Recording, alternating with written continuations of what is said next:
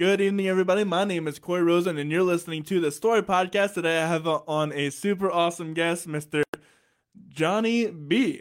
Johny B grew up in the streets of northeastern Baltimore. Times weren't always the easy as Johny was growing up, but one thing was always on his mind, and that was music. Music has always been a part of his life thanks to his parents and older brother. He picked up his first guitar at 6, and well, the rest is history. Whether it was playing songs on his mom's records or playing his own, Johny was always playing. Watching his brother and his band only fueled Johnny's passion. So, by his senior year, he was already touring with the band Buzz Buster, playing guitar and doing covers. However, originals were always on Johnny's mind.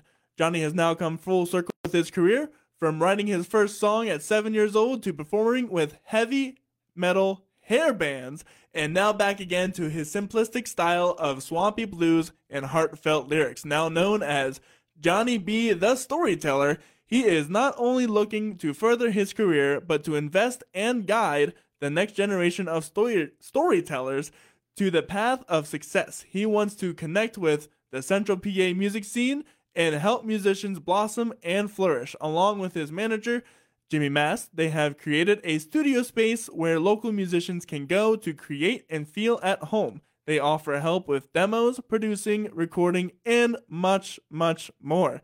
Johny, how are you doing today? I'm doing well. It's good to be here, Corey. Thank you.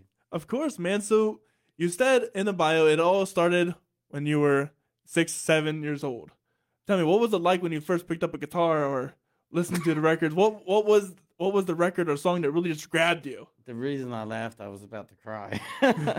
Well, amazing. I grew up in the city of Baltimore in the row home type situation where it was very tight. So we could hear conversations of people next door, that live next door. So my dad took my brother's band and started managing them when I was 10.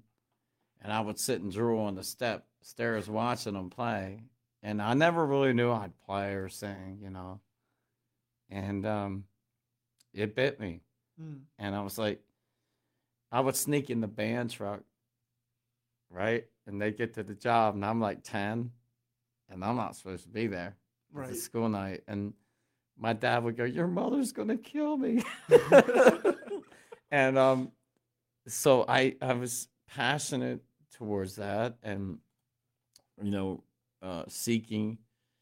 Didn't know really how it was going to come out, but, it just developed, through the years. So at what point did you decide that you were going to pick up your own guitar and start writing your own stuff? Well, basically, it didn't matter to me what band it was or anything, like what style. I didn't know yet, like where destiny was going to lead me and how to play. So I kept saying to my mom and dad, I want a guitar, I want a guitar, I want a guitar. And I was 6 or 7 at Christmas. I had I believe Sears put out a Decca guitar, and dude, I played that thing, even with strings were off of it, broken, And my mom and dad said, well, he's got a passion, So my pops, he gave his life to Baltimore as a policeman for 38 years of his life, and he loved music. And there was a music store on Eastern Avenue called Petros, and the owner he'd call you a hillbilly or farmer. He'd say, hey, hillbilly, when you walked in, or hey, farmer. Well, if you said hillbilly, he didn't like you much because you owed him money. But if you said, hey, farmer, you're in. Yeah. So my dad, one time, he really, and this is amazing subject too, about the price of vintage guitars now. For instance, my pops bought me a 1961 Gibson SG for $150. Right now, they're $7,000 to $10,000. Right. You feel me? Yeah. So I guess 150 was a lot of money then. And I had my first real professional Gibson or Fender, and my hood was it's different now. I mean, not to say anything negative, but like all the bands in Baltimore at that time, we were all brothers. Like it was like, hey man, like so and so's having a jam over the house in the yard, and every musician and every band for Baltimore would go and jam, and nobody tried to outbeat each other. And there was never you had to have these many likes or you had to have It was just you had to community. have all these followers and stuff. Like everybody came to see us jam, and just like even venues like uh, uh, back then the Sandbar and the Seagull Inn and it's Hammerjacks I believe is back now, but dude, people just came to come. And so if they had like a bad band, I was like, well, we'll get drunk. We had a good time. And if it's a good band, it was like, oh yeah. Like, I mean, I was hanging with, I don't know if they'd remember this, but bands like Kicks and DC Star, they were just local kids like me. You know what I mean? Growing up. And we were all trying to be rock stars. That was Right. our dream, And so I picked up a guitar and I was jamming with some really good guitar players. Like I was blessed to have older guys that took to me, and we would do Allman Brothers. If anybody's familiar with that, but Oh, we would yeah. do like remember Elizabeth Reed exactly all the harmonies and learn the different scales. And here I am, 10 years old, playing Mixolydian scales and double harmonies and stuff. And then when I was like 17, I'd sneak in bars and they'd go, Johnny B's here, come on up and play with us. And we would do like Sweet Home Alabama or, I mean, when it just came out. Right, right, yeah. I'm older than I look.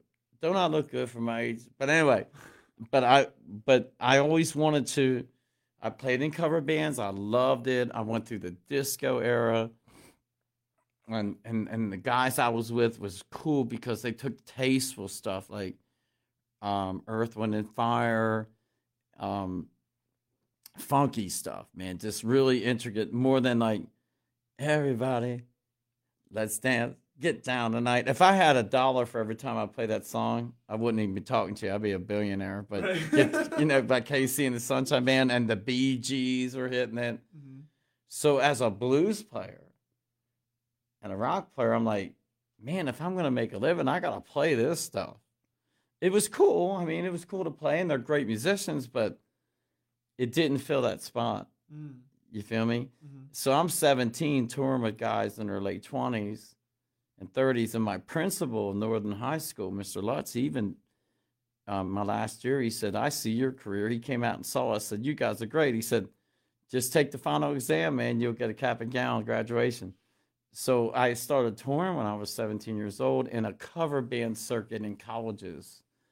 And I was like, there's got to be more to this, like I love the cover bands. I think they're great musicians. I admire them. I learned from them. But how can I go further? Mm.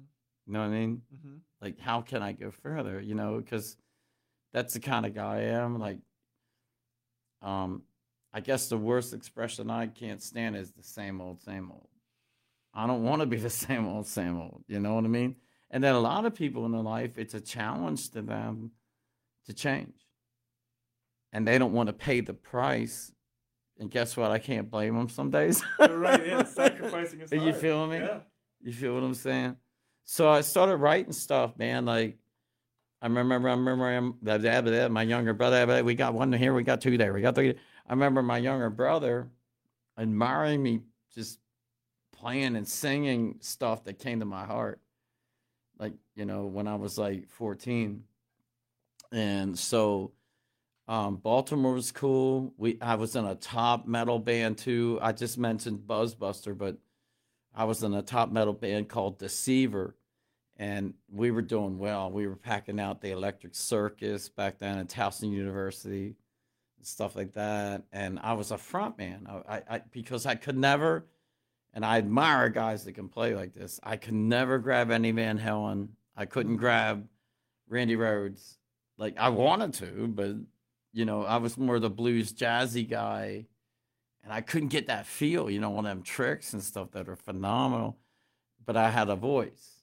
So all the bands were like, will you sing for us? Will you sing for that? And I'm like, so I put the guitar down in a way and became a front man for people.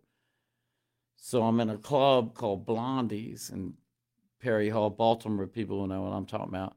And I know that one. Blondie's in Perry Hall.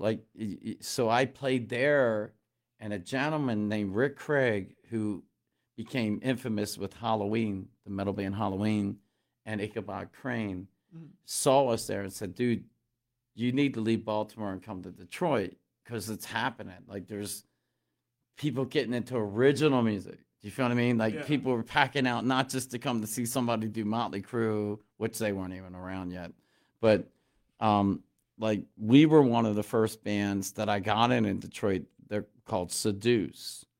And I mean, it's crazy. Like, I think about it now, but I look back at it, like the Romantics were coming in our dressing room. Like, what I like about you, yeah. Right. So they dug our feel, like our metal feel. That Romantics, like Kid Rock, and Dave Friedman, who makes Friedman amps. He loved our guitar player David Black in Seduce. So now David actually endorses Friedman amps. But I was just singing and young and dumb and just driving. And, well, what happened was, it was the best thing that happened to me, really, is they went 3-piece, and the bass player, Mark Andrews, has an excellent voice. And I always used to wonder why they had me. But they had me to be the pretty boy, because that's what hair metal band, Not that not meaning in disrespect, but I could sing too. So they went 3-piece, and they did well. They went to California. They're in the movie Seduce. It's in a movie called The Decline of the Western Civilization Part 2. And they kicked me to the curb and left and went to California. So me getting kicked to the curb hurt really bad. Like, it really did destroy me, because I was never that close to success in the industry. You know what I mean? And so I had to regroup. And so I had to find myself. So I sort of took a sabbatical in music. And then I had a sabbatical happen where I had to. I was laying on the couch sleeping, and I rolled over and I put my hand down on the floor to stop myself, and a drinking glass broke off in my hand. And I had to have microsurgery where this finger was severed and this thumb was no good, and I was supposed to be like that the rest of my life. And one day, I don't know, the universe, whatever the powers to be, I went to go take a shower, and my hand just went pump. Fine. And I'm like, whoa. But then it was weak. So I had to, a door for me for motivational speaking. And that's where I get this feeling to encourage people. Come on, man. You can do it. You can do it. No matter what opposes you, keep going, man. And I did that for 30 years. And then like 9 years ago, I moved to Pennsylvania. You can blame it on Pennsylvania. And I felt this feeling get back into music again. But I didn't want to get kicked to the curb again. You feel what I mean? Like, I didn't want to go to the business part. Right. So, make a long story short, I just started practicing and playing. And I entered a Joe Bonamassa contest with Guitar Center. And I won the East Coast guitarist on that one. And they kind of never went anywhere. I don't know what happened with it. But I found out way later some guy won it from the West Coast. And something was weird about it, shady, because everything they promised the winner to get didn't get it. So I was kind of glad it didn't work out. But I don't know. But I don't know. I'm not accusing anybody. I'm just telling my experience. And I keep asking Jimmy, did you hear from them? I won. No, nothing. But I said, okay, we're going to keep moving. So I found some bands that were looking for guitar players around Central PA, and I filled in and as a guitarist. And then I started writing stuff like again from my childhood, like about 9 years ago. And Destiny led us right to a Grammy Award producer engineer named Phil Nicolo, in Studio 4 in Conshohocken, Philadelphia. And it was amazing. He answered Jimmy's email. And you got to have a record contract to get with that guy. And he met with us for lunch and felt this. And it was like very encouraging. And he said, so when can you start? I'm going to start recording you. I was like, whoa. And then we went to a lawyer who did From Boys to Men and people like that. And she said, you're a master class to act and you should pursue it. You have a good voice. And I'm thinking I'm too old. You know what I mean? And I'm washed up maybe. And maybe Destiny has another thing for me. Kind of fought it, to be honest with you. Like to go back into the music industry, the business, not the plan. You know, you feel me? The corporate business. Yeah. Not the organic. Nah, right. Yeah. So I'm like, oh, you know. So recorded my first album called Who I Am with Phil Nicolo, who his brother Joe works for Sony. And I mean, Phil's recorded Billy Joel, Aerosmith. Like you go in the studio, you're like, because you saw these gold and platinum records all over the place. You're like, oh, God. Who am I? I got to play in front of this guy, you know. And he was so cool. Uncle Phil, he has this calling now. He's a professor at Temple University. Oh. His best friend is John Oates. Like, they do like classes together, you know, to teach engineering. So Uncle Phil liked this so much, like a lot of bands, and I can understand where they're coming from. They didn't like other people there, but I really didn't care because I didn't really know what I was doing anyway. Right. And so he had the students come in and, you know, learn like how to record us or anyone. And we had a good time with Uncle Phil. He taught me the industry again because you got to understand, man, in the 80s, record people came to you. You feel what I mean? They were looking for people. What happened? But no, I was just.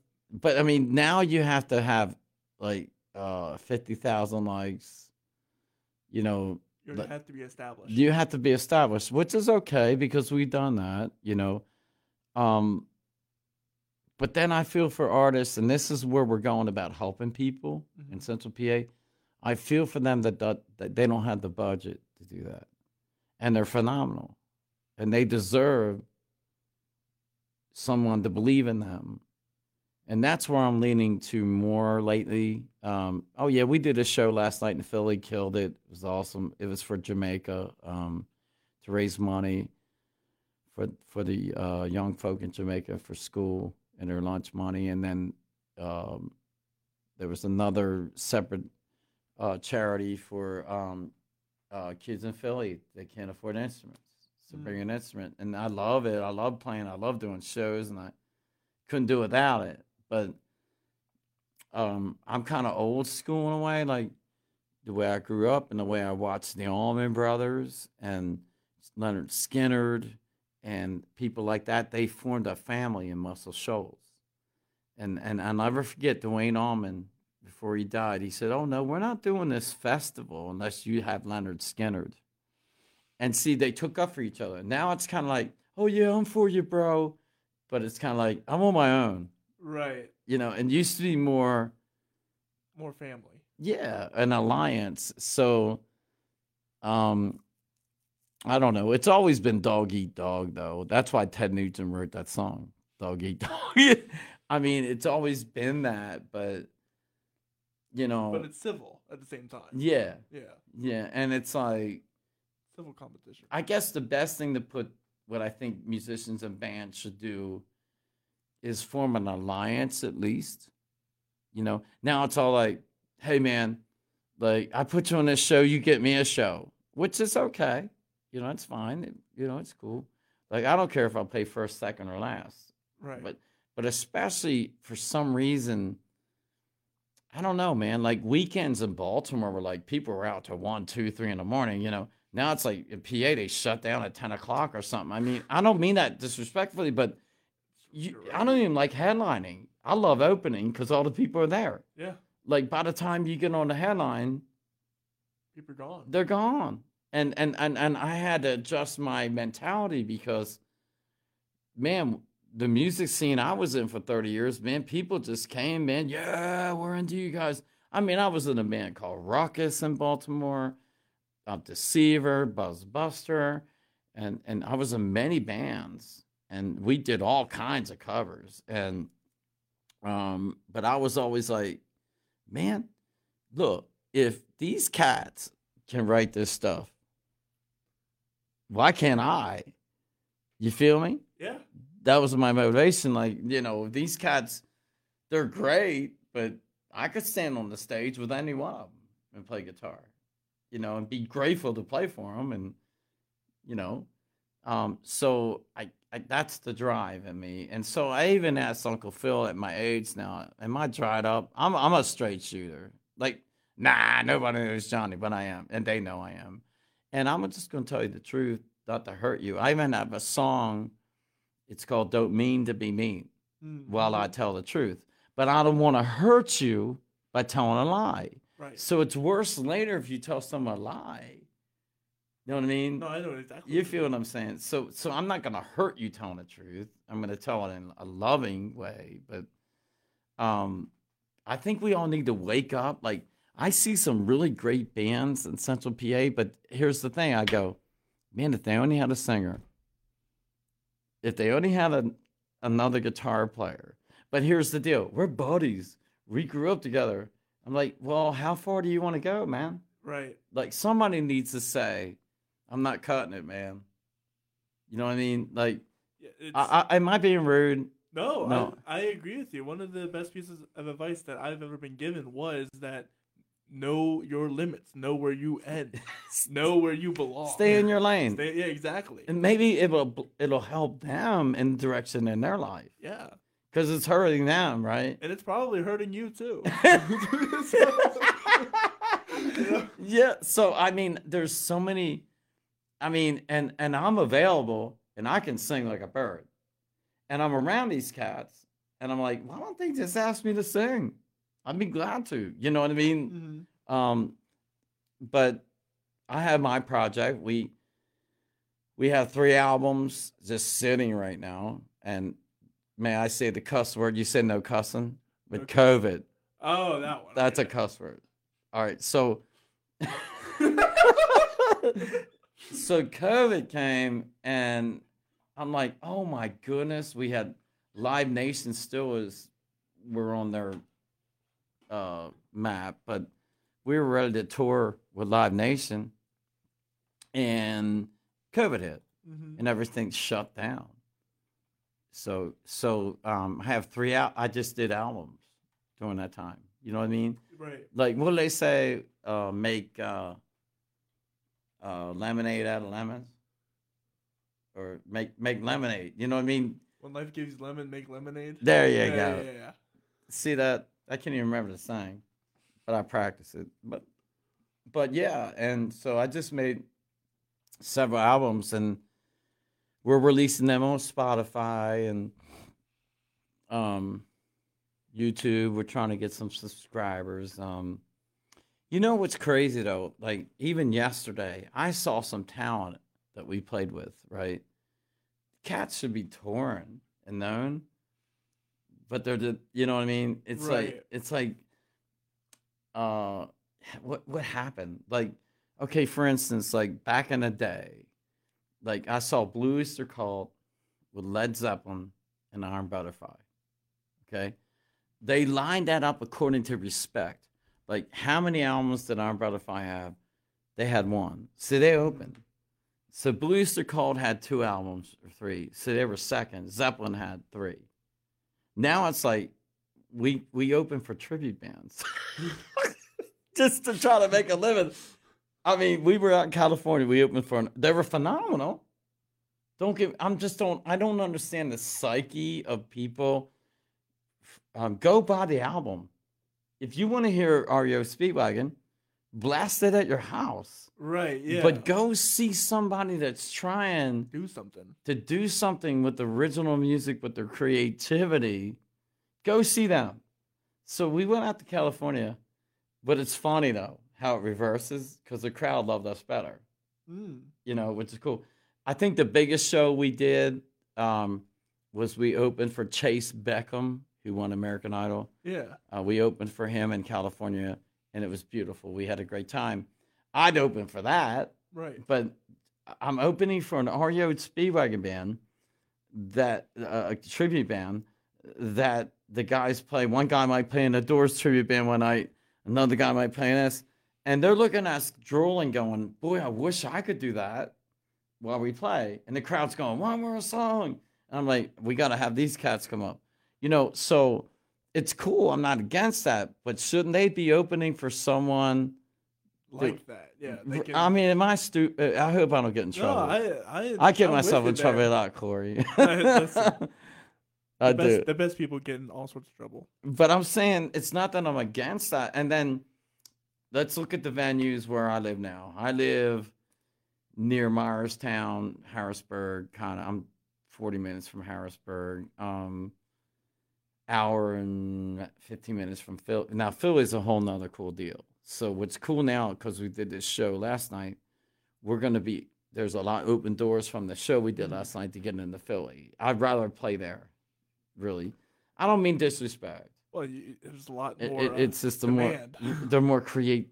Like even California, like they, you know, when we toured, we have toured a lot. We toured all the way down the East Coast and back, and then we toured Nevada, Arizona, Oregon, Washington, California.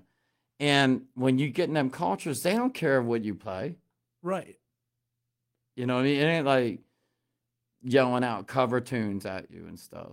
Just want to hear good music. They just want to, they feel you and they get into it. And I guess without being disrespectful, I'd like for Central PA to get that mentality. Like the arts, like a creative person like you doing this radio show, man. I appreciate you doing this. It's awesome for you to do this for musicians, you know, and you need more credibility that you're doing this for musicians. You feel what I mean? And so I think people need reciprocation no matter what they do, you know? Right. Some kind of like, not an ego stroke or just a validation. You feel me? Validation. You're doing well, and it's good that you're doing it. Keep doing it. That's the word. The bird is the word. The bird. The bird is the. But I mean, I'm not here to like yell, scream, whine. Right. Or, you know, cause trouble. This is my observation from moving. Okay. I have to understand where I lived and what I saw. Okay. Baltimore, Detroit. Detroit was hopping in the 80s. I mean, well, because Motown kind of still was around. And, okay.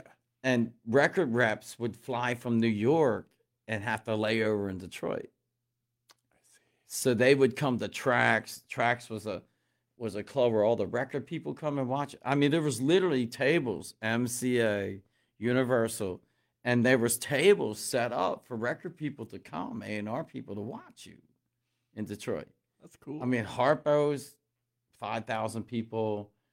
There was the Silverbird. There was another Blondies in Detroit. It's funny, on 7 Mile Road. And now the owner of that owns Harpo's, Roosevelt. So the thing that I'm having difficulty with is my hiatus. See, I left for 20, 30 years and then come back. And it's like I was treated like a rock star. And now it's like, who's he? Like, what's this? You know, but when people hear us, though, and see us, they get it. Man, I'm telling you, I had a young lady did photography work for us at HMAC one night. And she said, I'm not really into that genre, but, man, Johny will grab you. You know what I mean? And that's what I did, like connecting with people's souls. The coolest show I think we ever did in Central PA was opening for Blacktop Mojo in HMAC. And people were actually standing in front of the stage waiting for us. So I was like, wow, this is amazing. We're not playing to two people.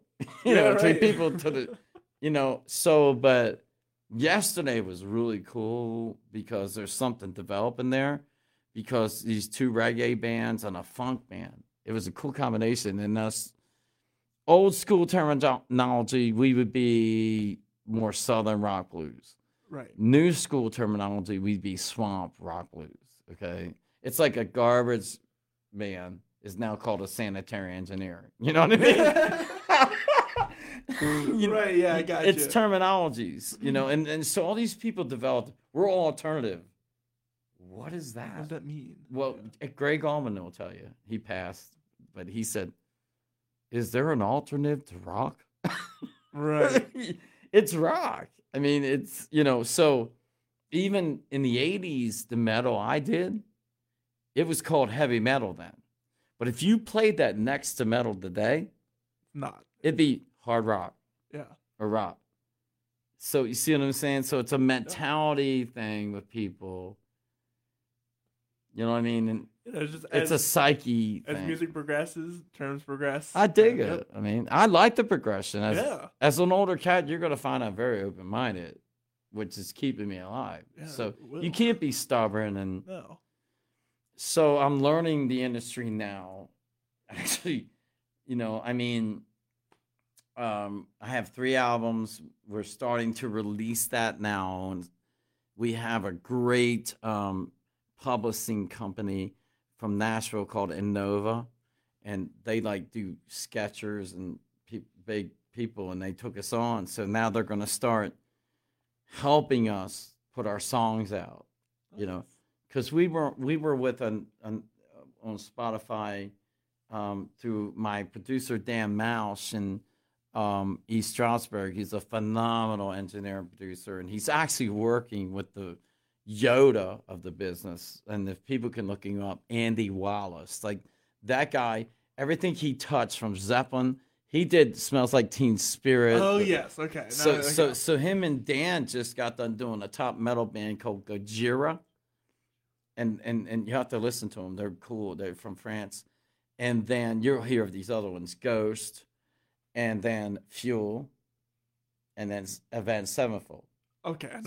So my producer just got done doing them and us, but the people he knows are genre orientated. Mm-hmm. So it's we don't really have agents to help you in your field. So right now, to help Johny be the storyteller, I need an agent. I need Live Nation's getting us shows, but I'd love to have an agent. That's my cry for help right now. We had the financial backing. We have a wonderful recording studio. We have all top-notch equipment. And I'm not too bad of a guitar player, singer. And we just need someone. But guess what happened? So the pandemic, that cuss word, the agents that were doing people coming up the ladder had to join bigger agencies. You feel me? So they pulled up the ladder behind them. And there's no rungs right now. So we're trying to get shows on our own right now and do the best we can. And even they call Live Nation says tier A would be Elton John, Billy Joel, right. Tier A. Then there's tier B, which would be Warren Haynes, Samantha Fish, and then tier C would be us. So we're on their jukebox. We're on what Live Nation calls a jukebox. So if a band's coming to Harrisburg, a national band like Warren Haynes in our genre, Larkin Poe or Samantha Fish or Eric Gales or someone like that, they'll go, hey, here's Johny B. the Storyteller. They're right up our alley. We'll grab them. So that's where we are right now. We're waiting. And that's hard for a musician. I'm just sitting and waiting. And waiting. And wait. But you have to understand about the music industry, too, because it's almost like the proverbial carrot in front of the, right. But they don't mean it. So you'll hear stuff like, hey, yeah, man. So we did this. We did a remake of a song from the 80s from Judas Priest. It's crazy how it turned out. People don't recognize. We did a Stevie Ray Vaughan twist on it. You got another thing coming, believe it or not. And it took me months to transition it. So the guy tells me, yeah, I'm going to give it to Rob Halford. I'm going to give it to his manager. Okay, cool. So he did, but guess what breaks out? The cat that's going to give it to them has to pick ticket masters now. So the focus on me went away. That's what happens in this industry. Like, people mean it. But then get taken away. Yeah. Yeah. So you kind of got to take that stuff with a grain of salt. Like, hey, man, I'm with the record company. Cool. Whatever. Wow. You know what I mean? And so we did that pre-song. I did an acoustic version, an electric version, and we're still waiting. Mm-hmm. I've been waiting.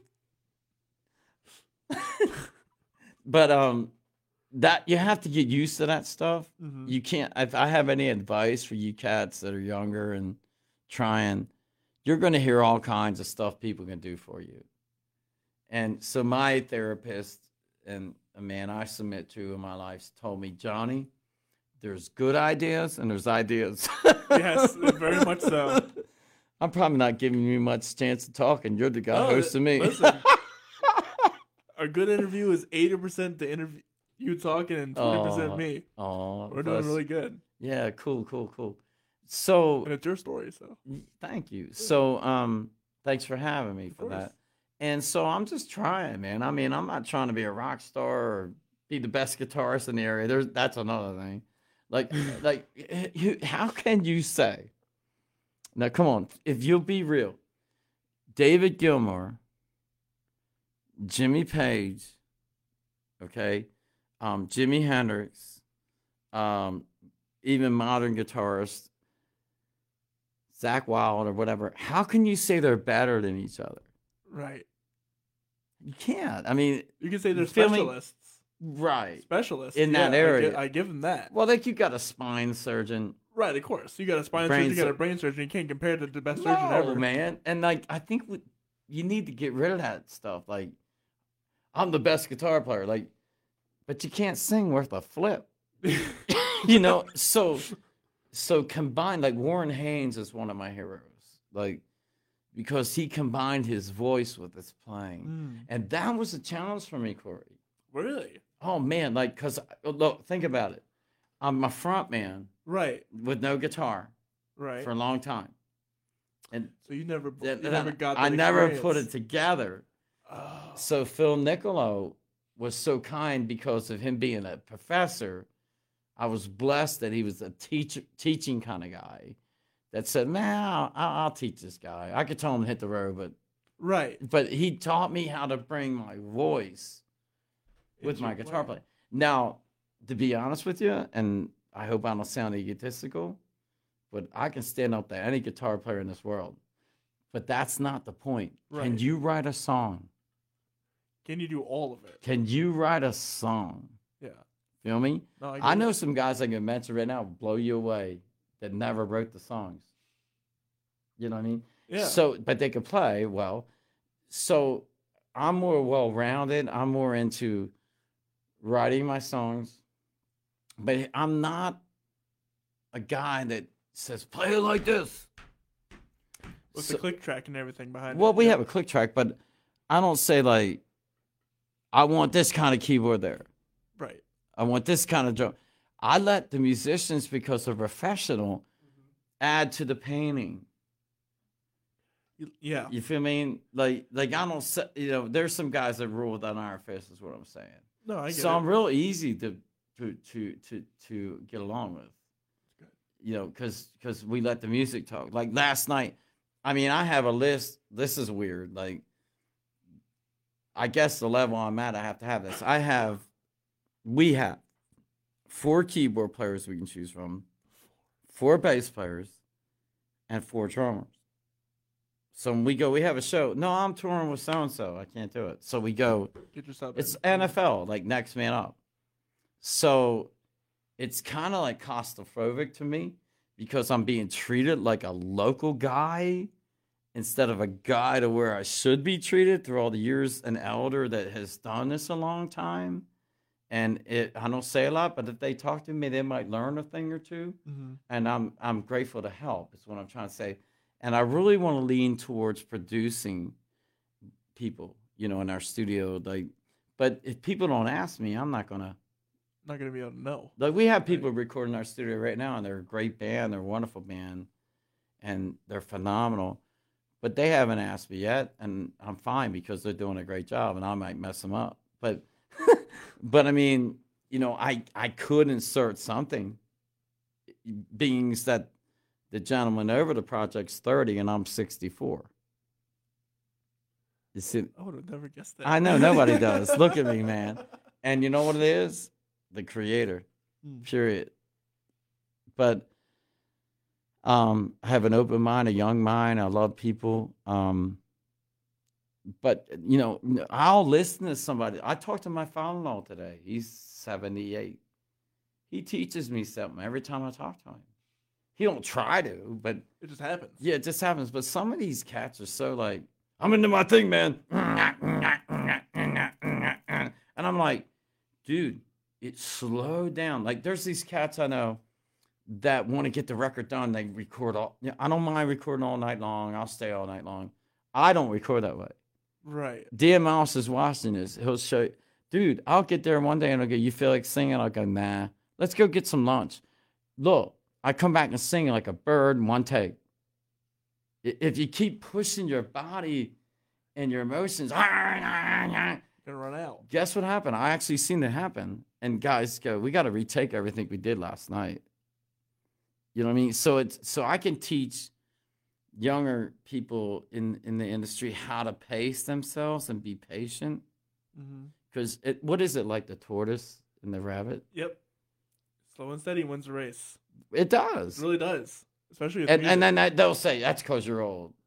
No, there's a young guy saying it right here. So absolutely. No, you don't get anything accomplished by staying up all night, losing all your sleep, ruining your voice over constant takes, ruining your fingers over constant takes with the piano or the guitar. Yeah, you're gonna get sloppy form. You're gonna get sloppy everything because you're tired. And guess what? Your ears are gonna deceive you because you're gonna think it's gonna be great because you're listening back to it. It's great because you're in the moment. That's why when I record, I said, don't play it back to me till tomorrow. Exactly.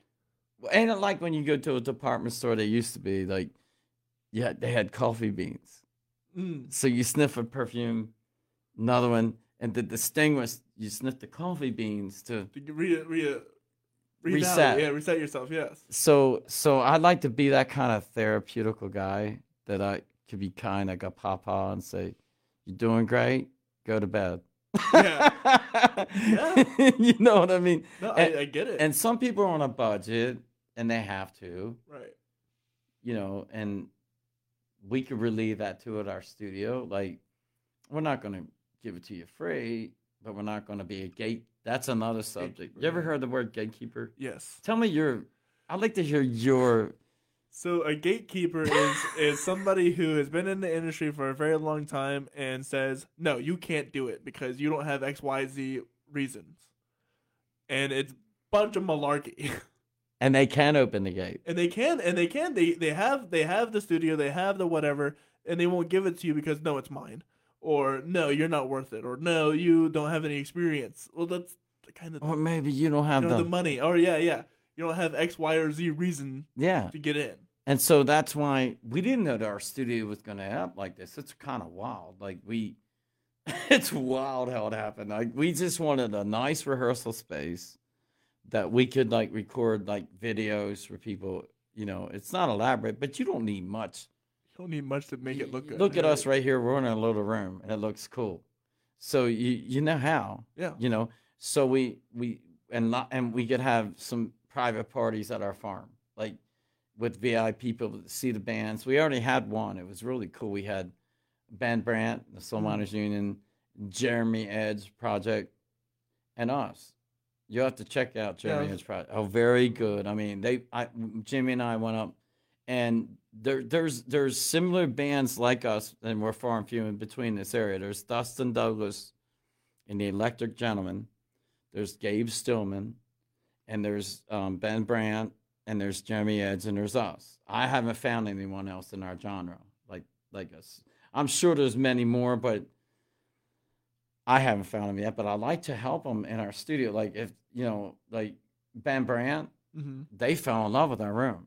Like they go, we didn't know it was going to be that kind of room.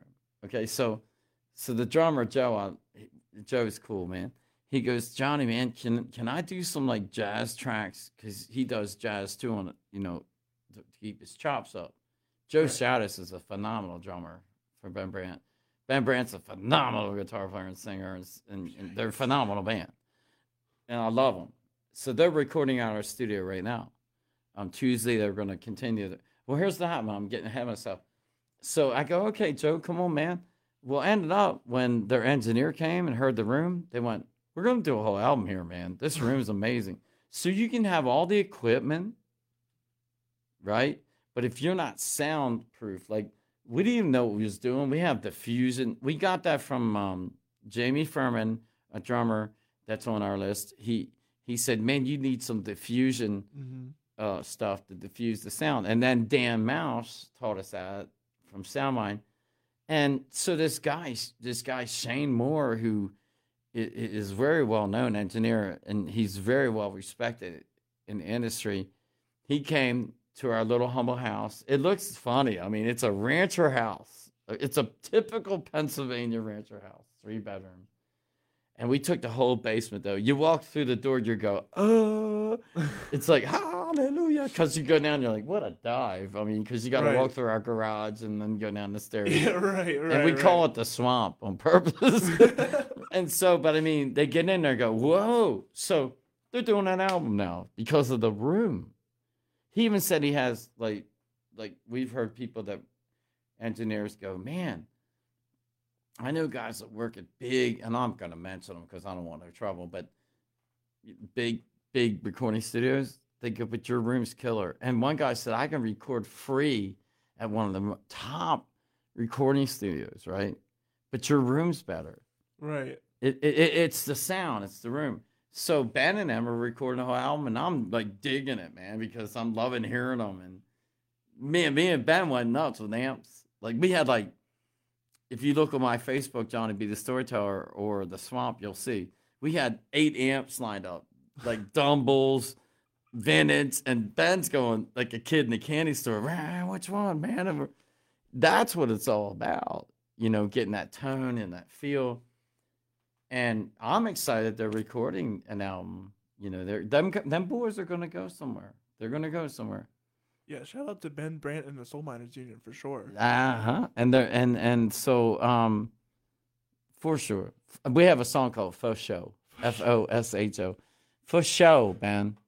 So good guys, Jeremy Edge Project. They just played Sellersville with Joey Ho-Ho, like the Ho-Ho tour, Joey Hoey, and it was packed out. Jeremy's they got a brand new album out. I've been posting it, sharing it.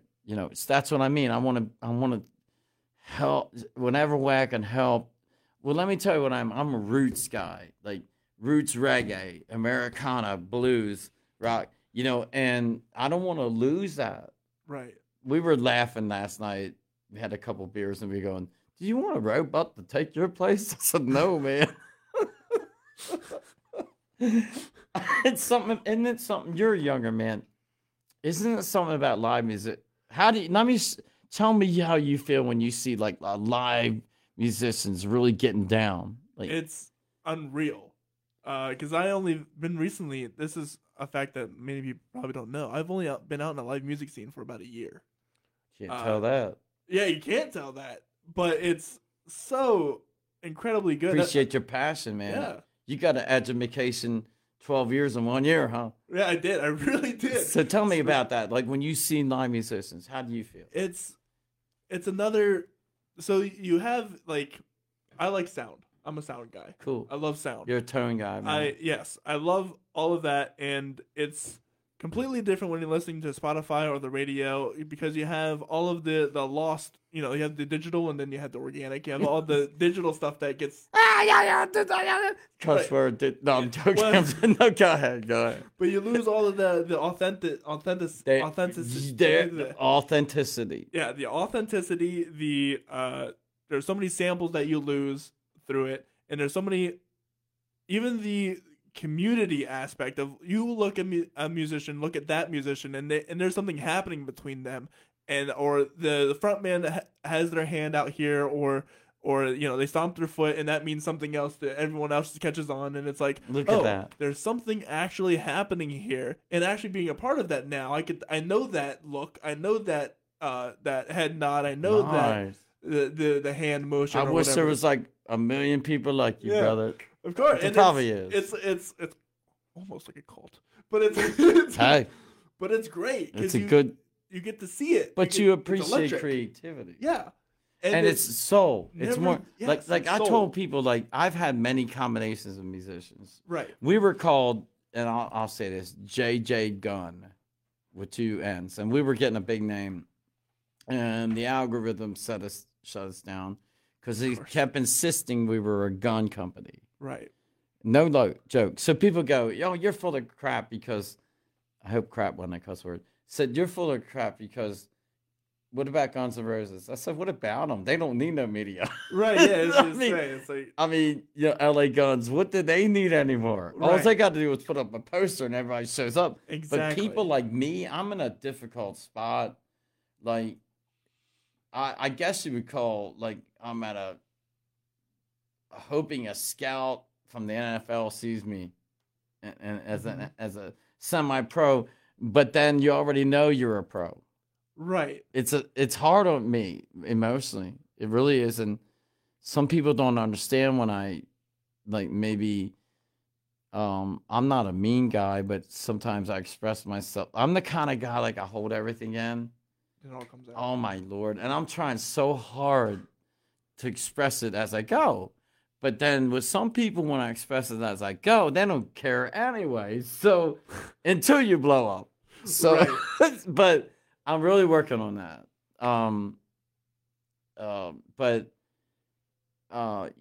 If folk would just, like, starts, I don't know, maybe society's so quick now and people are so busy. Has it, you know what I mean? It changed, right? Instant gratification culture. Say that again? Instant gratification culture. Boy, that's good. Yeah. You just educated me. Yeah. Like explain that a minute. Like, so TikTok is a prime time example of this. If you don't know, you just cussed on the air, man. Go ahead, man. If you don't know what TikTok is, it's an app where people post 30-second to a minute videos, and you can just scroll really, really fast. Oh my goodness! And so it's like this short bit content, really quick, instant gratification, instant feel good, instant feel bad. Then they're done, and then they're done exactly, and it goes away. So so you got to come up with something weird again. You got to come up with something weirder, even more extreme, or even crazier. Or you are just kicked to the curb. Bye-bye. Bye-bye. I don't feel this way anymore because you're suck now. Whatever. And people, there's actually been really cool some studies into this, how this is affecting humanity. Just say that, man. Because the average human is losing lower IQ levels, lower attention spans, lower patience, lower et cetera, because they're waiting for 1 minute to get their instant gratification. We're going to play a new song by Johny B. That was great. That was amazing. We should do it again. It should be even shorter next time. Yeah, that's exactly right. And the problem is that because right there gratification. Yeah, right there gratification. And the bigger problems is that people are lacking 5-year plans now. They can't see what's coming ahead. They don't see that, if I do this leads to that leads to this. People can't play chess anymore with their lives. You see what I'm saying? Yeah. They can't build up anything because they're getting this instant gratification. They don't have time, or they don't want to. So what's next? So they don't have that. Dude, it's almost like being a drug addict. Exactly. It is exactly like what way, but chasing that first high. Yes. It's chasing dopamine. Woo! And for those who don't know, dopamine is the happy chemical in your brain. Woo! Yeah. Dude, I just learned, that's cool, because that helps my psyche, Why do you think there are less than 2-minute songs nowadays that are getting all pops? Right? The only less than 2-minute song that I have ever heard before recently was Fortunate Son. Oh my Lord, have mercy. Wow. I mean, but then you go live up in this area We love jam bands. No, wait, yeah, I don't get it. Like, absolutely. Well, yeah, because it's different when you're in person. that's our point. That's our point. Yeah. And when you're in person, it's always instant gratification because you're watching it happen. Mm-hmm. And you can't leave. But you can't leave because you're being pulled in. Gotcha. But on your phone, swipe. Dude. Swipe. Tired, whatever. Whoa. I get it. So, where do you see the industry going? I mean, like, with all that. Like, there is a giant push for live organic music. Again, the people are hating on these big corporate machines that are churning out. This is good to hear. That's what I'm seeing. People, granted. So you believe there's a turnaround? I believe there is a turnaround coming because Spotify is great, but you ain't gonna make jack on that, right? Well, there was something I heard about Metallica. They had 7 billion hits, like views or whatever you call it on Spotify. I'm not real well versed on it. I have young guys to take care of that, but I'd like to know. Right. But they had 7 billion, and they got, now to me, 700 grand's a lot of money. But for 7 in that billion ratio, hits? So now they're fighting. So I go Metallica because now they're. I'm praying there's a revolution because I just found out, like, dig it, Billy Joel in Texas, right? $1,800 for a nosebleed seat, $5,000 for the floor. But you know what's terrible? They're making Billy Joel look bad. It ain't him. It's not him. You know what's going on. Yeah, the Ticketmasters are milking everybody for their money. Yeah, well, they're about to get their milk. Oh, yeah. Hide milk. Oh, that happened with Taylor Swift. That happened with so many other people. I was surprised that Paul McCartney, you could get a ticket for $500. I was like, really? Yeah, I was surprised because they could have jacked that. They could have jacked that all beyond belief. $5,000 or something, man. Yeah, right. It's almost like the World Series tickets. Exactly. You know what I mean? Yeah, listen, these musicians are not the people to blame for their ticket prices. That's what I'm trying to say, and I hope everybody hears that. It's not. It's not the musicians. Billy Joel will be like, he ain't gonna get all that. No, Billy Joel's already have his money. Yeah, he doesn't need more. So like tier A would be, and even Elton John's announcing his kind of retirement too. You know, I mean, my daughter and wife, I love it. They love Harry Styles. You know, I think he's phenomenal. I think Harry Styles is a very talented man, and like my son and I, like, let me go back to Justin Bieber. All right. So my daughter had a full-size poster, and we go by and punch it. Right. And then my daughter said, "Dad, just watch the movie Believer." And I did, and I was like, I'm so sorry. That kid, his story's amazing, Justin Bieber. And so even like Harry, what I dig about Harry Styles, he still respects guys like me. Yeah. You feel what I mean? Yeah. Like I can give you an instance. The COVID Grammys. This is a wild story. So we were JJ Gone at the time, Johny B the storyteller, still the same guy. We were in Malibu, right? And we were doing shows up throughout California. And excuse me. And we found out that Malibu is very creative, a very cool place, and so forth. And so we went to this pier. That's why I hesitated. It's a famous pier. I wish Jimmy was here. He knows the name of it. It's a famous pier down. You keep going down away from Malibu into it's a Santa Monica Pier. Yeah, thanks, Jimmy. So Santa Monica Pier. So our drummer was out there, and this guy was out there playing, and he gave him a CD. Now, this is cool. So then my daughter, Mackenzie, says, "Daddy, let's watch the Grammys," because Billie Eilish, which I think she's phenomenal, and Harry Styles, and blah, blah, blah. Well, the very band called Black Puma was the band we met on the pier. And so Harry, if you saw Harry Styles, Black Puma's very root R&B, very rootful, not the pop, Right. you know, that everybody's trained to like. Right. That's a I whole other won't repeat conversation. that. That's a whole nother bottle of It's a whole whiskey. nother bottle. Yeah. It's a So, whole other but none the podcast. message. But yeah, but you looked at Harry, like they put the, you know, the camera on him. He was looking at him like, wow, you know, cool.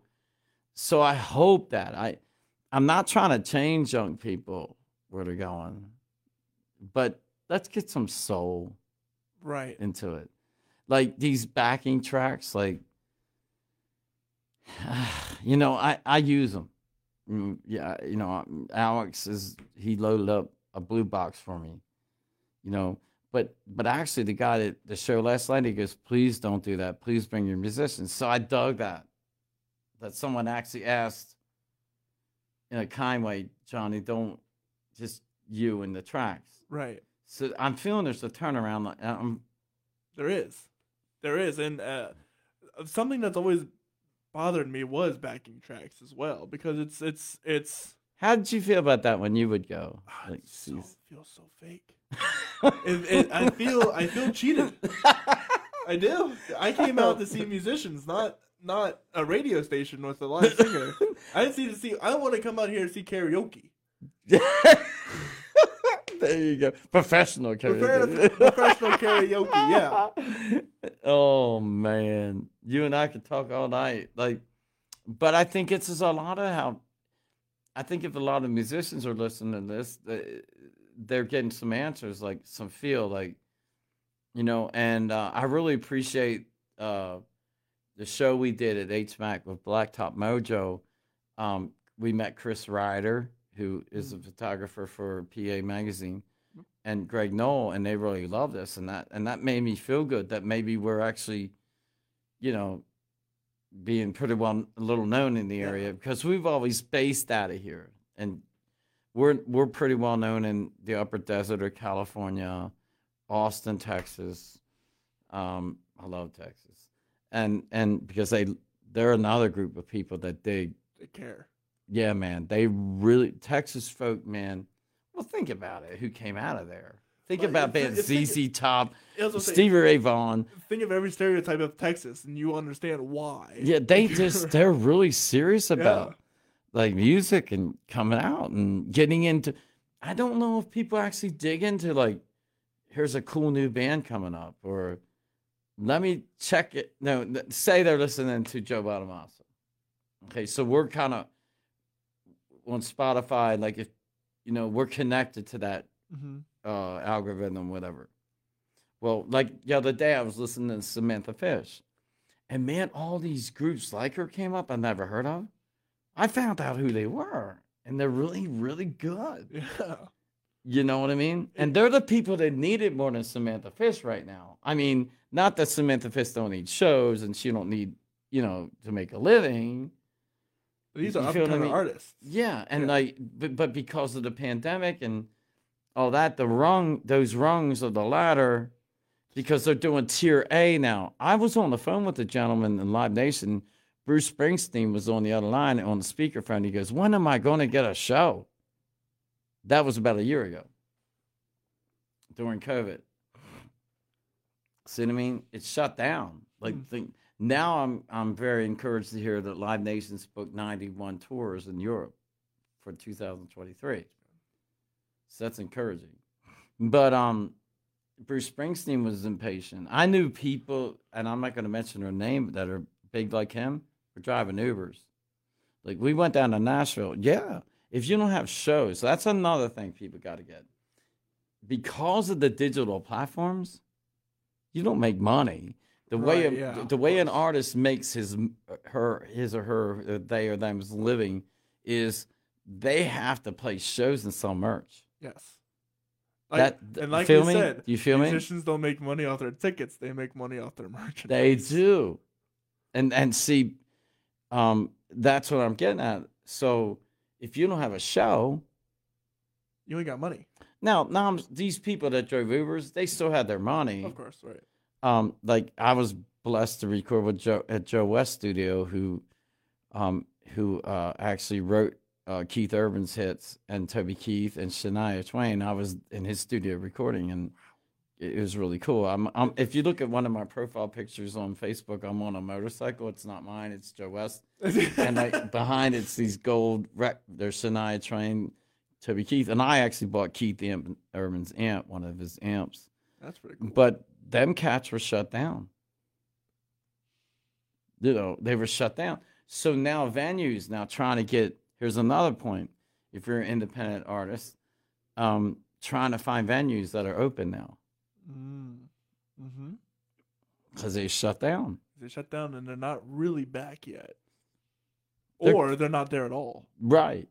And I heard there's a lot of them are coming back around. Like, I heard some good news about, it used to be Galipski's or Galips. How you say it, Jimmy? But Calypso? What? Galimpies. And so now they're called the Underground. They're open. Oh, yeah. That's cool news. They were shut down. So Thriving and Dragonfly was another one of those. Local Lancastrians one now. A J.R.R. Tolkien themed. Really? Yeah. Nice cafe. Cool. Did they close down? They were done. But then they got the money and came back. And they're doing That's really cool, well. man. Check out that place. It's a great place. Dude, I tell you I took my wife, we don't get this much last weekend to Rock Lidditz Hotel. It was really cool. What a facility, man. What a campus. Yeah, they got a lot of Well, stuff I'm looking there. out the window and I go, and there's this big yellow Studio One. Like, yep. And I'm like, we're 3 stories up and it's higher than us. And I'm like, what is that? And then there's another one next to it. So I went down to the bar to get a drink, and I started talking to a gentleman that works for Rolex. I didn't even know there was a Rolex in Lidditz, a major Rolex company in Lidditz. Yeah. So he's really cool telling me about, Lady Gaga was just sitting at the bar 2 days ago here. And so they fly in and they do their shows. They do their audition. They rehearse. Yeah, people don't know this, but Lidditz is a up and coming music. They should know it. Yeah, it's a beautiful feeling, Lidditz. It is. It's and people don't understand what the Hotel Rock or what Rock Lidditz is. It is where all the A-listers come in to rehearse, and then they go out to do their You could just shows. get a room there one night and meet Ozzy. Ozzy Osbourne was there last week. Exactly. So I mean, I was there. Now you can go meet me. I told the guy, he said, yeah, man, Lady Gaga was here 2 days ago. Well, I'm here today. No, I'm not anywhere near that yet, but I think we got some potential and we got some light ahead of us. We're actually probably, like, a lady really blessed me yesterday, man. She actually was friends with Warren Haynes, and she said, I went to a concert, and long story short, her son got backstage, and they had like all kinds of stuff for kids to do. The kids that were on tour, like Warren Haynes' kids, or they had like. She said they got into a water battle back there, and she goes, "You're so much like Warren Haynes or one of the Van Zants." She said it's amazing, and it was a great compliment. I mean. And she goes, you remind me so much of your presence and your real Southern rock. Like, there's not many. Like, I'd like to, if Blackberry Smoke's listening, I'd like to hook up with people like them to tour with, maybe to help me. Because we're like a modern, though. We put funk in there. Like, we're not like Sweet Home Alabama, but we got this funky, cool groove. You know, let's actually give them some of what you guys got. Tremendous idea. So we have 3 of your songs. We have Hot on the Trail, Can You Hear, or Shepherd. Which one do you think would play Shepherd? Play Shepherd. Yeah. Tell me about Shepherd. Shepherd. Okay. Israel. My friend said he was on a bus in Israel on a tour bus, and he said that it was amazing. The driver stopped and said, "Let me show you something." So they stopped by this beautiful, course field, and there was all these sheep, and there was all these people ranting and raving and yelling behind these sheep, and they were driving them to go get sheared. So they're like, go, yeah, yeah. And like the sheep are scared and they're running. Right. And all of a sudden, bro, on the hill, you see a shepherd. And them sheep, when they got to him, just laid down and went right to get sheared. So there's drivers and there's shepherds in the world. I'd rather be the shepherd. So I was like, okay, I want to give alms to all the shepherds out there. And then in my native side, my mom was Choctaw native and my dad German. My mom always said, you got your dad's outward, but you got my inward. And so that meant a lot to me to think about there's drivers in this world that you feel like they're going to hurt you, but they're driving you to be sheared to help you. Right, yeah. But then the shepherd's there to calm you. Feel safe. Yeah, and that's what it's about. With that said, this is Shepherd by Johny B, the storyteller. Thank you, bro.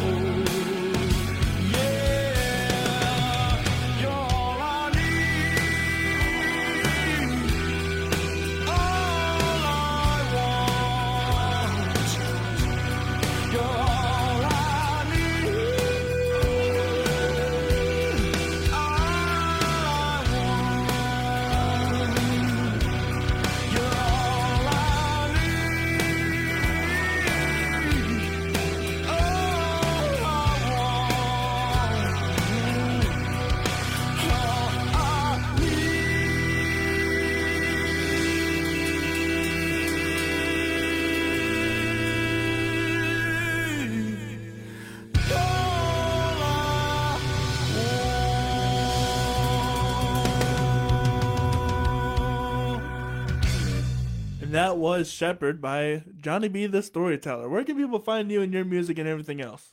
I believe my manager's here is Spotify, guys. Johnny B, the Storyteller, Spotify. And .com, your website? Oh, yeah, JohnnyBTheStoryteller.com. And that is JOHNY. One N. One N. B, the Storyteller. That's it. And then you can YouTube.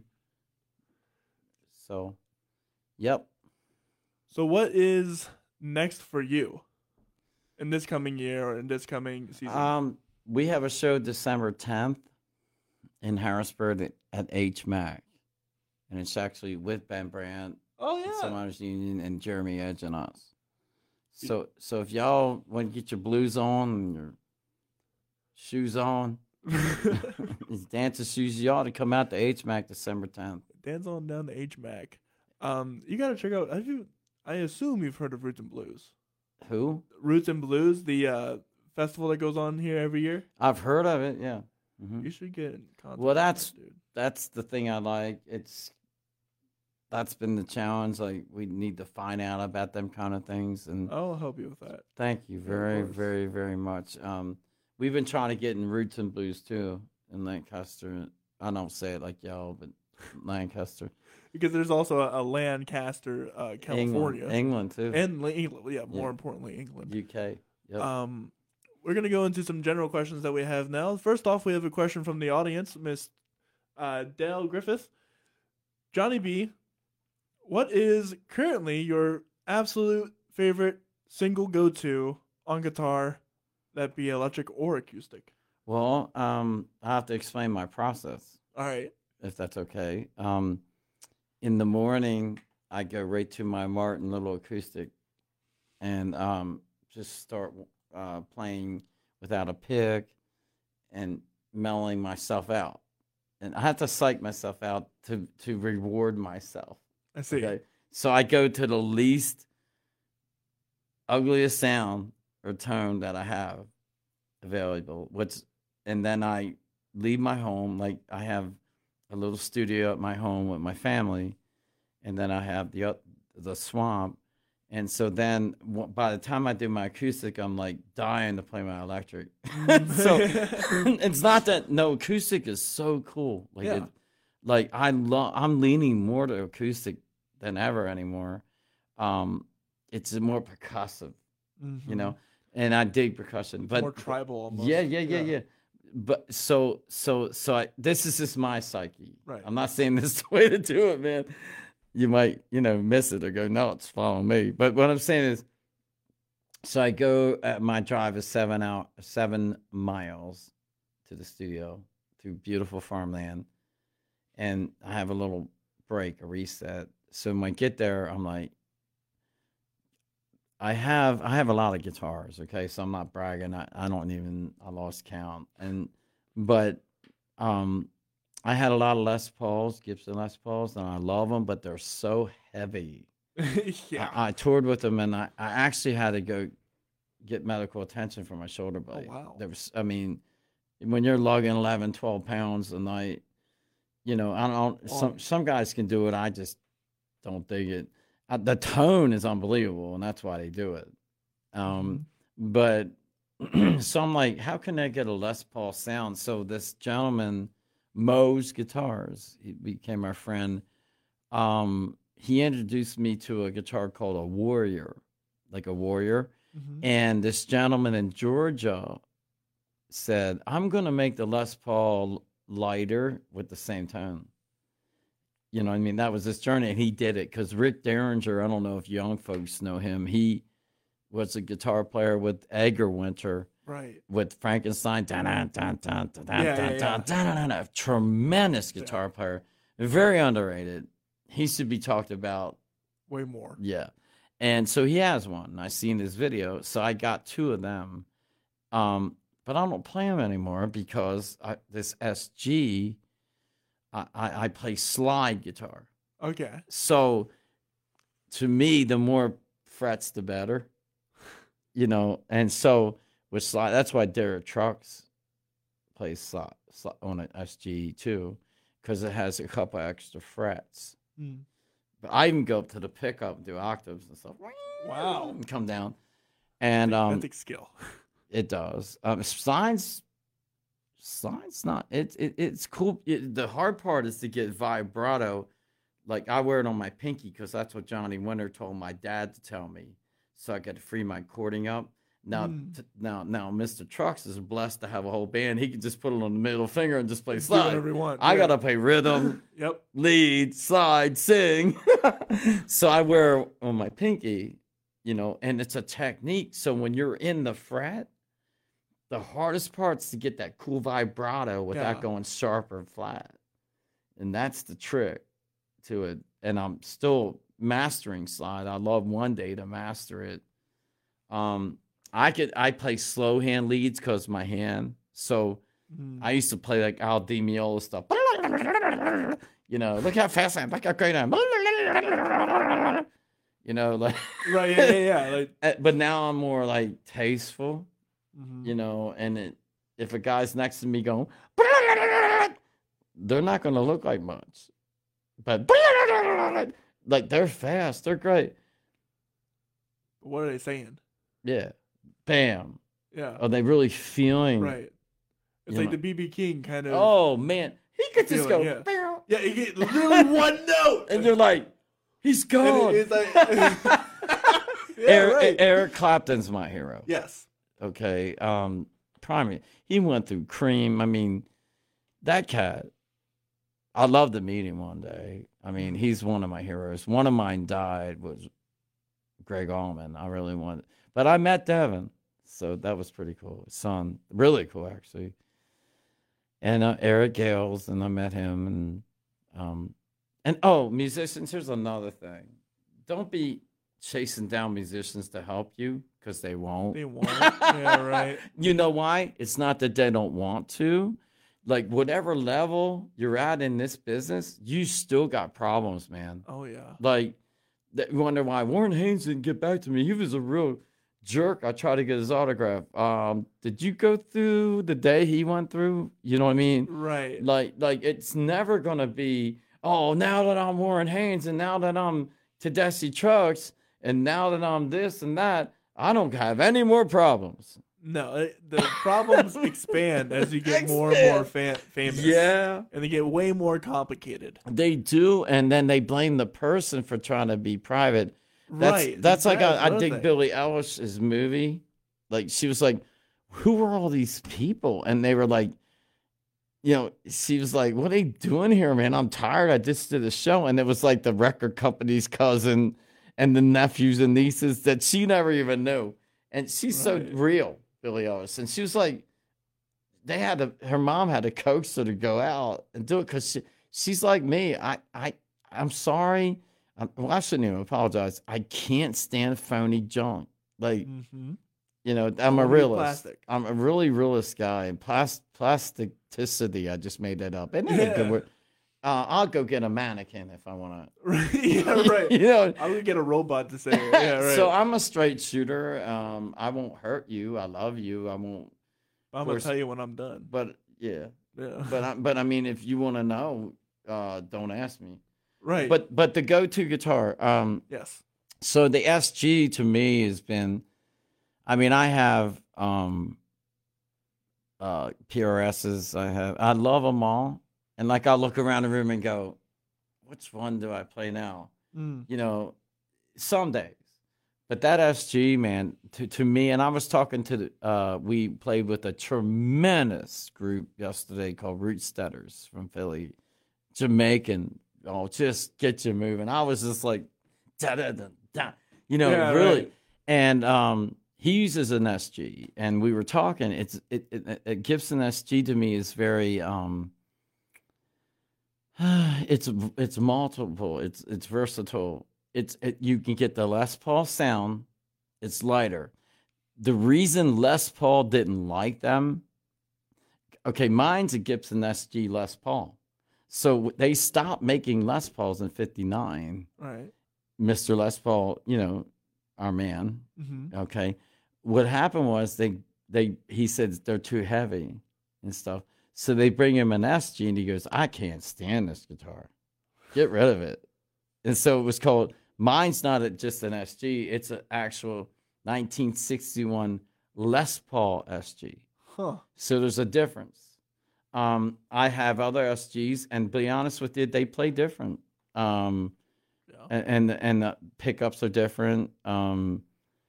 So I'm a tone freak. All you out there got any amp questions? Because I'm into tone, man. I got Marshalls, Friedmans, Dumbles, Mad Professors. I got a lot of amps. So if you got any questions about that with pedals and combinations, I like to help you because I paid the price for 9 years to find out. I've got questions. Go ahead, man. But that's gonna take a whole other podcast. Let's just come back. We'll get around. Well, thanks y'all for hanging. Well, I got one last question. Actually. I hope I answered your question okay. And who was that again? Del Griffith. Del Griffith. I hope I answered your question okay. And thank you. And I appreciate you, Del. Thank you. What is one of the funniest or worst things that ever happened to you on a gig? Okay. We are opening for a metal band called Faster Pussycat. I don't know if you remember them. Like they were back with 80s metal. Okay. They were like LA Guns, California Guns N' Roses, Faster Pussycat. They had great success in the 80s. And so we're at Aruga Hills in California, and there's a curtain, and the place is like immaculate. Like, I mean, I don't know how much they spent on the furniture. And I mean, we got like salmon steak dinner in our dressing room and stuff. We got the treatment, and all the furniture was just beautiful. It was just a beautiful place. And there was a curtain that would open, you know, like normally you don't have that anymore much. Mm-hmm. So we're all ready to go, man. And man, I hit the first chord, nothing comes out the amp. There's no sound. Oh no! And I'm like, ah! Because sound check, it was like, you know. I'm like, oh my Lord. So you got all these people standing there looking at you, man. Like you're dumb. And they're right at the stage.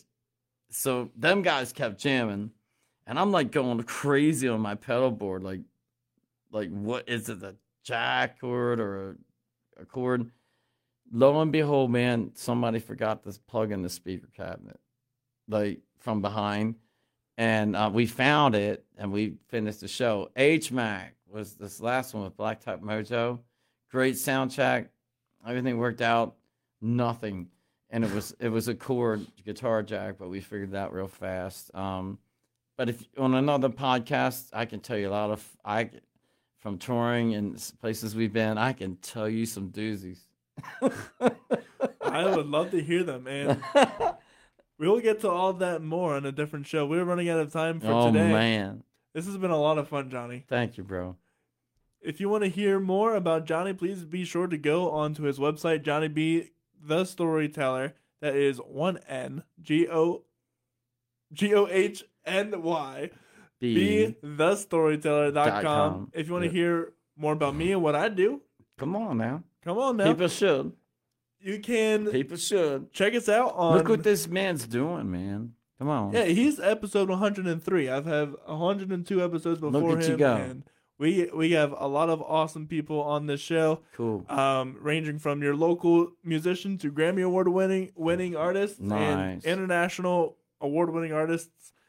There is no shortage of expertise here and stories to be told. I prophesy next time I'll be on this one. I got my Grammy next year. I hope that'd be really cool. So be sure to check us out everywhere. The Story Podcast. We have a website, CoreyRosenProductions.com, that will be in the works very, very, very soon. And if you want to support us, be sure to share with all your friends and refer us to musicians that you know. We have a single reviews podcast and album reviews show where we review local albums and local singles to give our feedback and help wherever we see fit. With all that said, I hope you guys have a wonderful rest of the day, and we'll see you guys later. Bye, guys. Peace out.